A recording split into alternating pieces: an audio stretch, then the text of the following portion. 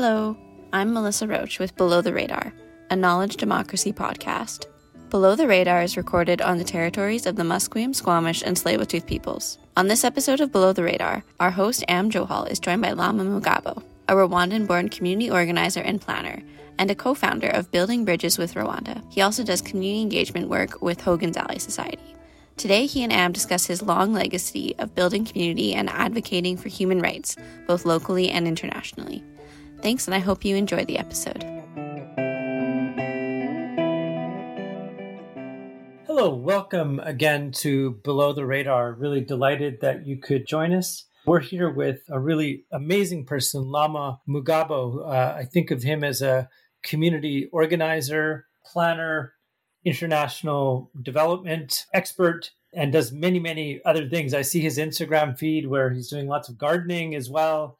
There's so many other things he probably does as well that I don't even know about. But welcome, Lama. Thank you very much for inviting me. I'm delighted to be here below the radar. You know, we'll get into some of the different types of work that you do. But interestingly, when I met you a few years ago, one of the stories you told me about was that you were one of the kind of managers for an apartment building in the downtown East Side, and I think the 80s or something like this. And a lot of activists in the downtown East Side know you from your more recent community organizing work, but your relationship to the neighborhood really goes way back. I'm wondering if you can share that story about your first working in the downtown East Side.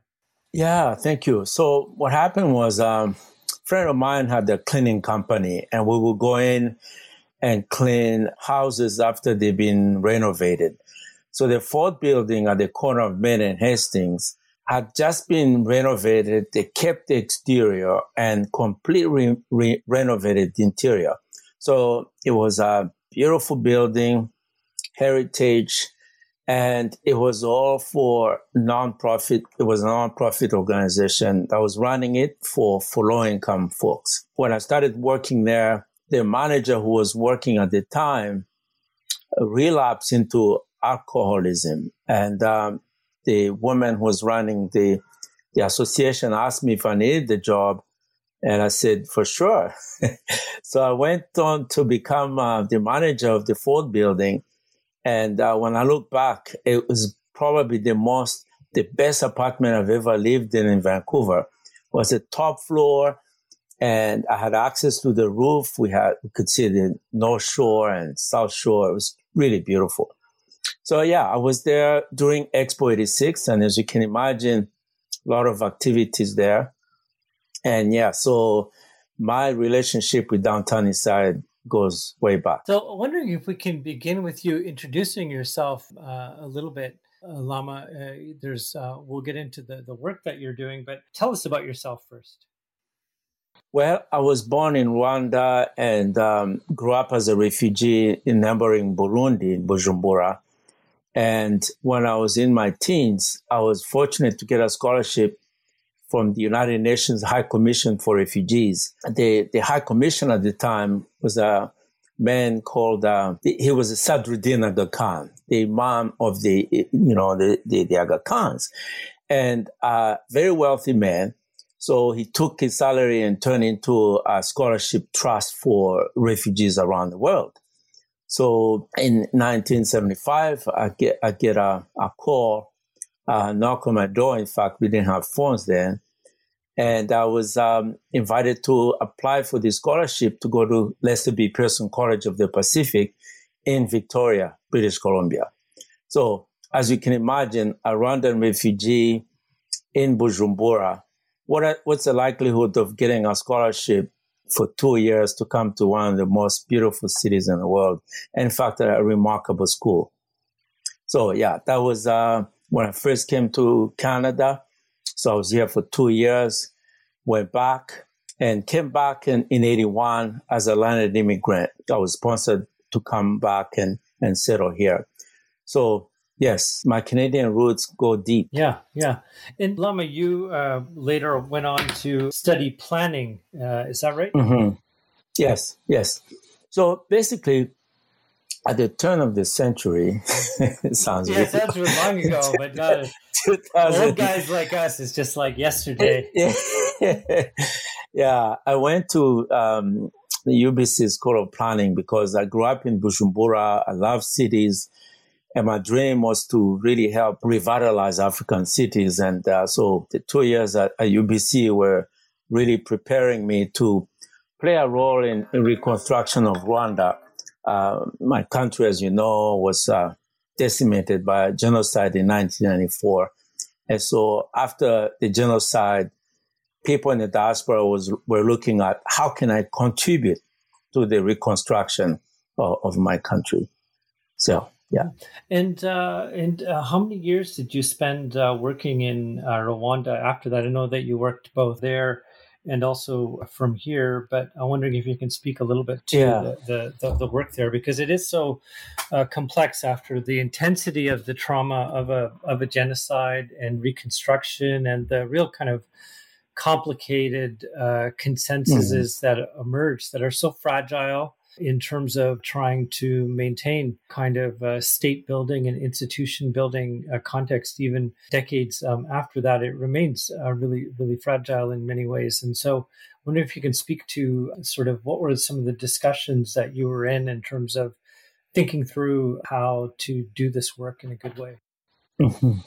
So what happened was after I finished my MA at UBC School of Planning, I got a job with the New Institute for Global Issues at UBC, and we organized a national campaign to raise awareness of what happened in 94 and what Rwandans were doing to rebuild their society after the genocide. So this 10-city campaign was very successful. We raised awareness of Canadians of what happened in 94, but what Rwandans were doing. And during those engagement sessions, Canadians said to us, we're sorry that our country looked the other way as innocent lives were lost. And they said, what can we do as private citizens to help you rebuild your society? So I took this to be a call to action and went on to start an organization called Building Bridges with Rwanda, which was really a metaphor of Canadians who wanted to be part of the reconstruction, to learn the history, to learn the culture, to learn the development story of Rwanda, to come to Rwanda, experience this, and then come back. So I started this organization with friends and colleagues. And in 2008, I left Vancouver and returned to Rwanda to work and help rebuild the society. So that was really huge for me as a Rwandan-born Canadian who has started this organization, and seeing so many people that were coming through the airport. We brought more than 650 volunteers from 8 different countries, and Rwandans and international volunteers were working side by side to rebuild the society. Very heartwarming.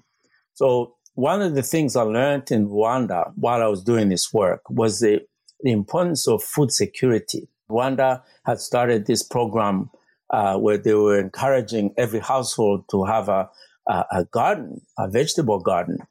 This was something that came from our tradition, and but I think over the years, through colonialism, we lost this.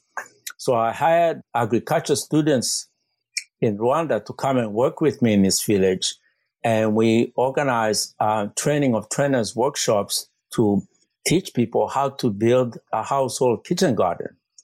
That was amazing because as we did this in a community, we went back to do an evaluation, and this woman was giving us a testimony. She said that her vision were blurry. And she went to the doctors, and the doctor asked her when was the last time she had vegetables.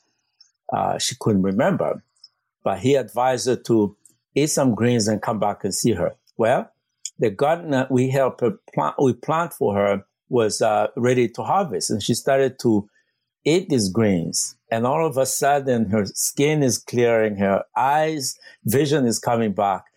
And I really learned a major lesson that food is medicine, that if we can do this, we can actually reduce the visits to the doctors and really live a happy life. So that was amazing work. So after those 7 years I spent in Rwanda, I'm back in Canada, and we have Building Bridges with Rwanda now based in Vancouver, and will be leading Reflection Tours to Rwanda to bring Canadians to come and learn about this amazing country that has done remarkable work. Yeah, after this long engagement with Rwanda, from your unique vantage point, having been born there, being in the diaspora and being able to go back to work there, I'm wondering, what are you most excited about related to Rwanda? And also, what are you most worried? Well, I'm excited that the 37 years we lived in exile have been a lesson for us. And we have not only vowed never to go back into refugeehood in exile, but to build a model state. And I think the last 27 years have shown that Rwanda is determined not only to lift the country out of poverty, but to help Africa do the same. So I'm really encouraged by the determination and the success Rwanda has had. What I'm worried about is foreign interference. I think very often the West has this mighty disposition that they feel they can tell countries that are receiving aid what to do. And we find that really disturbing because, number one, when you tell us what to do and you force us to, or you threaten to reduce aid, not only you penalizing people, but you're also disrespecting us because you haven't really taken the time to listen to what we want and how we want to solve our problem. And I think that what we need in Rwanda is more stability. And if we can have another 27 years of stability in Rwanda, we can really do major things. So I'm hopeful and cautiously optimistic. Lama, you've, besides doing international work in Rwanda, and you bring a long depth of experience in community development and community engagement broadly, in the sense of the different communities that you work with here in Vancouver. You've had a long association with the Carnegie Action Project and also with projects like Hogan's Alley. I'm wondering if you can speak a little bit to your work here in the downtown east side and also the Hogan's Alley project. Thank you.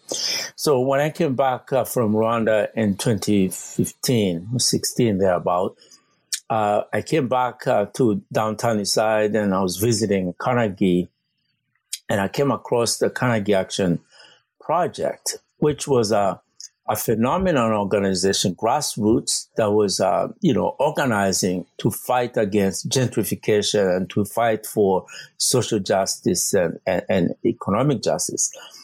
And so we went on to fight for the rights of low-income folks to have dignified housing. I think you and I met on a number of occasions. I remember when we brought the UN Housing Rapporteur for the second time, and he came back and he was blown away that things actually gone worse. And ironically, he suggested that the downtown east side should apply for foreign aid to really embarrass Canada, because this is a human right. And I think that when you neglect to invest in housing, then worse things do happen. And we've seen this in Vancouver. I remember during those days, I was also engaging with Raise the Rates, an organization that was fighting to raise welfare rates. At the time, it was mere $600 a month in one of the most expensive cities in Canada. And we said, we did some calculations and realized people on social assistance should be making $1,600 a month. And the government almost went crazy. So that's too much money. And to my shock, I think people who are living in poverty, when they hear so much anti-government rhetoric, they begin to recite the same things they hear.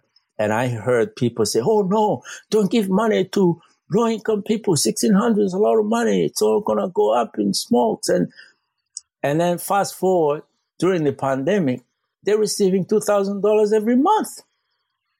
So we're really learning a lot through this COVID-19 pandemic. Number one, that social inequities, that, food insecurity, housing, social justice. So all these things that we've been talking about in the downtown east side with regards to housing are really coming to fruition, because if you don't have housing, you have nothing. And so if any government leaders, whether at the municipal, provincial, federal government wants to listen, housing is where everything starts. When we build housing for people that's dignified, crime rate will go down. We won't have to fight, lose sleep over the issues that we're dealing with today. Yeah, so I met really formidable people who are fighting to make sure that our homes can't wait.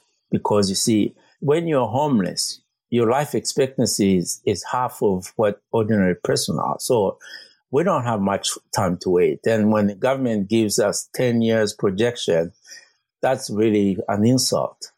So I did the work with on housing, but also work with like-minded organization to fight against street checks.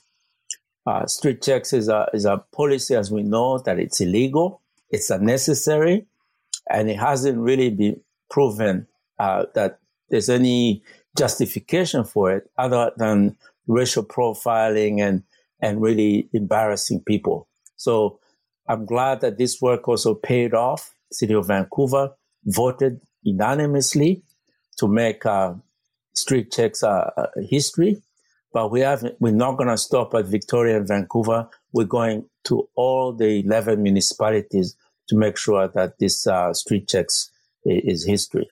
Now, Lama, you've had a long involvement in terms of organizing with the Black community here in Vancouver. There have been so many issues raised, particularly in the last couple of years, but they build on long histories of racism built into this country. And I'm wondering if you can speak about the Hogan's Alley project, but also other organizing that you're doing with the community now. It's really ironic that I went to School of Planning at UBC for 2 years, and not once everybody talked about Hogan's Alley displacement. So this is a void. Not only when I tell people there used to be a Black community, they're shocked. They go, "What? A Black community here in Vancouver?" See, it's not taught in schools. It's not written in papers. Nobody knows. It just goes under the radar. So I remember coming back again from Rwanda, meeting with my friend Wade Compton, and he brought me up to speed on what they were doing. And shortly after that, I joined Hogan's Alley Working Group of people who were interested in revitalizing this displaced community that used to house Black people. And so that's 2016. We worked behind the scenes with the municipality, and our application to revitalize Hogan's Alley was approved in 2018. Between 2018 and 2020 last year, nothing happened. We waited for the MOU that never showed up. They kept telling us to wait and wait until George Floyd was publicly lynched. All hell broke loose. The whole world started asking questions. Suddenly, people realized that Black Lives Matter is not a slogan, but it's a reality. And that at the same time, people in the City Hall, Vancouver, started to say, "Oh my God, Black people, oh, we promised Hogan's Alley, we never delivered, oh my God." And they started calling us saying, "We're sorry." But also, it's important to say that during last year of racial reckoning, we saw the generosity of people really embrace us. If you look at our website, Hogan's Alley Society has received a lot of money, almost $800,000. We appreciate these donations, but we also appreciate people who've come out to volunteer for us and with us, working side by side. We appreciate young people who held a 2-night, 2-day blockade on viaducts to make sure that they remind the world that Hogan's Alley used to be there. And I know that those young people sacrificed by putting their lives on the line, and there's several things they could have been doing in those 2 nights and 2 days. We appreciate them. And this is what's going to bring back Hoganzale, the solidarity, also the understanding that this was a racialized community. It wasn't a Black ghetto, but it was a place where the majority of residents were Black. And we can't wait to bring back this gem in Vancouver and show that the city and the world what the ability of Black people to give back to the community. So things are looking up. We're waiting for the MOU. And I think it's going to be really exciting to be Black and especially young people who live here now. Lama, with the beginning of the pandemic to this period, there's been such a level of disorientation thrown into planning and thinking about community organizing. And as we come out of this at some point, who knows when, I'm just wondering what you've been up to during the pandemic period and what you see as exciting sites of possibility in terms of community organizing and other areas that you're working on projects. Mm-hmm. So when it hit us in March, we were very confused. I think when you look back in March last year, people were scared. They didn't know what was going on. And we definitely knew we had to social distance. Then the question is, what happens to most vulnerable members in our society? Hoganzale Society works with PHS to operate Nora Hendricks Place, temporary modular housing located at the corner of Gore and Union. Prior to COVID, we were doing a number of things with the tenants, organizing public events, doing gardening. And then we stopped. And people said to us, the tenants said to us, where are you? What's happening? What's going on? So fortunately, we got a grant from a Vancouver Foundation. And the idea of activating the garden came out to be a good opportunity for us, number one. Number two, we knew that COVID-19 attacks people whose immune is deficient, and nutrition is really key. So I started this vegetable garden. We had a garden there. I operated it, really thinking about the work I did in Rwanda, that if we focus on the food we grow and the food we eat, this will really sustain us over the years. So the whole idea of gardening, nutrition, and wellness was in picture. So we did that work last year, and the community came out to support. Not only they came and gardened with us, but they also supported us financially. So it became a platform where tenants of Nora Hendricks Place, community members, worked together outside in the sun to grow food. So that was really rewarding. What I see that's hopeful coming out of this pandemic is that I think we've revitalized our ability to work in solidarity. I realized that Nora Hendricks Place, when we receive surplus of food, we share in the community. When people in the community have more things that they need, they give it to us. So I like that element of community support. The other thing is resources. I think that one time there was a grant proposal, and this grant was earmarked to Black-owned businesses. But it was a capital project. I assume we had buildings, we had things. Most of us are working under the radar. we work from home to cut down the cost. So we don't have so I think the donor did not understand us. And I think, again, it's part of COVID brought up at this realization that, look, people are really hard up and you need to bring up more resources and build capacity and build a foundation. Yeah. Yeah, I know that you've been involved in lots of public events related to arts and culture, but also just bringing in new communities in terms of celebrating activists. During Black History Month a couple of years back, you were involved in helping to organize a documentary of really important organizer Jack O'Dell, who lived here in Vancouver, but had worked for many decades with Martin Luther King and others. And I know that Jack passed away a few years ago, but I'm wondering if you can speak to what he meant to you and to other activists in the city.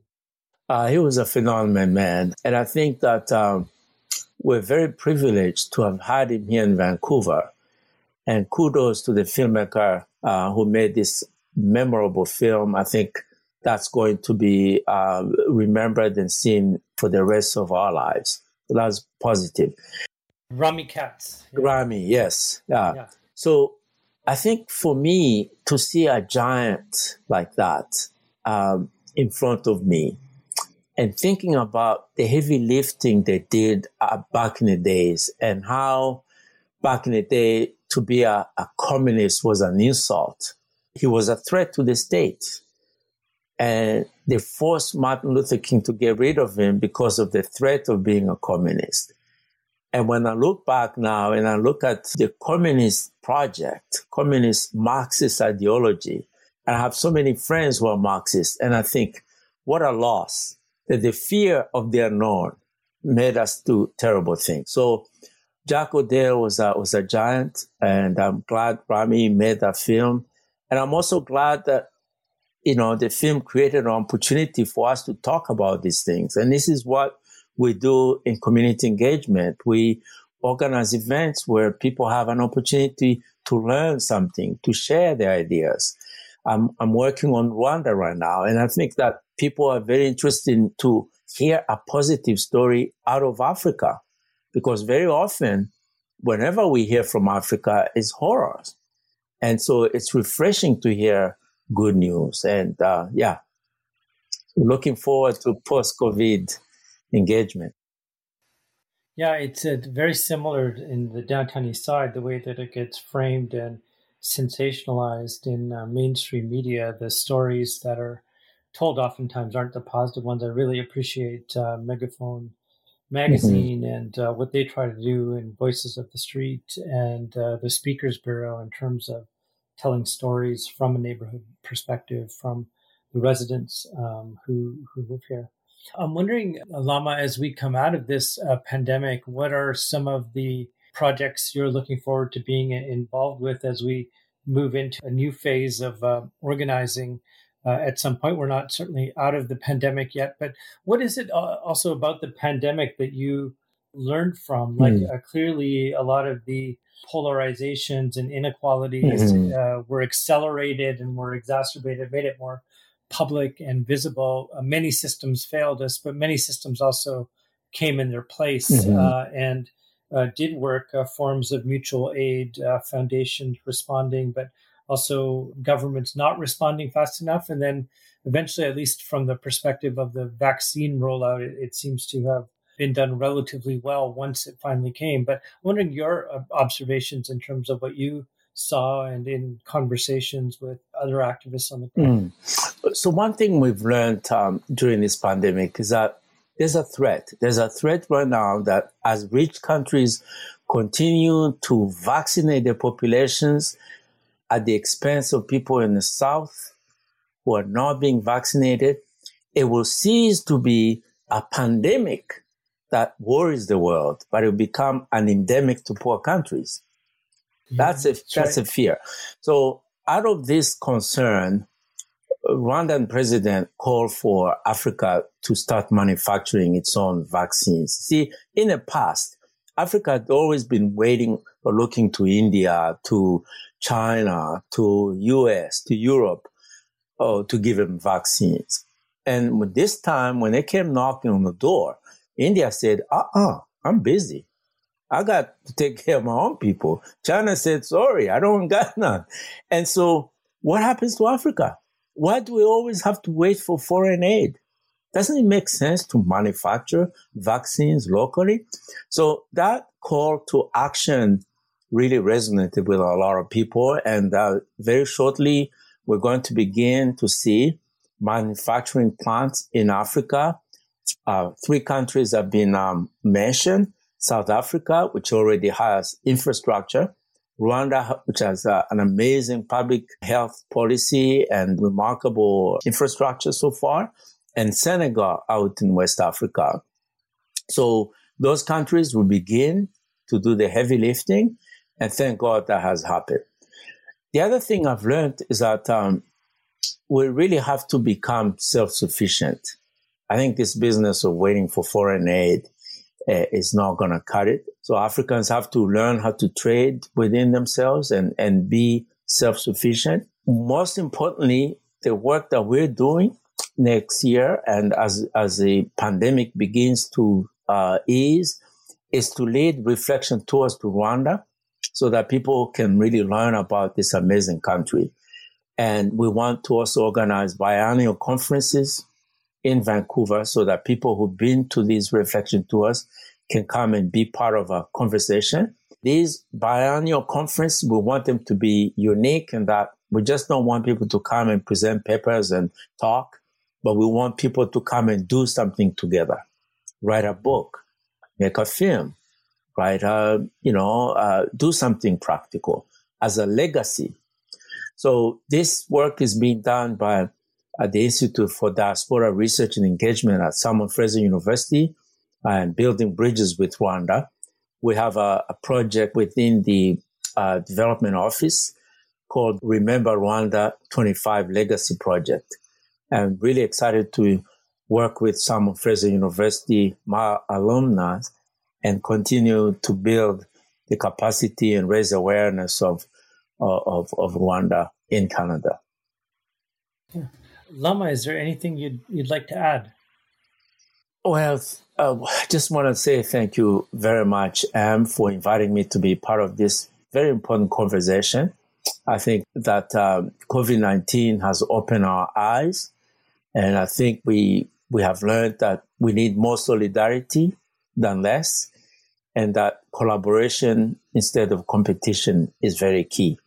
So onward we go. Yeah. Lama, thank you so much for joining us and bringing your stories from your work internationally and locally and drawing the connections between that work and solidarity being something that we need to all labor towards together. Thank you so much for joining us. My pleasure. Bye-bye. Below the Radar is a knowledge democracy podcast created by SFU's Vancity Office of Community Engagement. Thanks for listening to our conversation with Lama Mugabo. Head to the links in the show notes to learn more about Lama's work and the various projects he's involved with.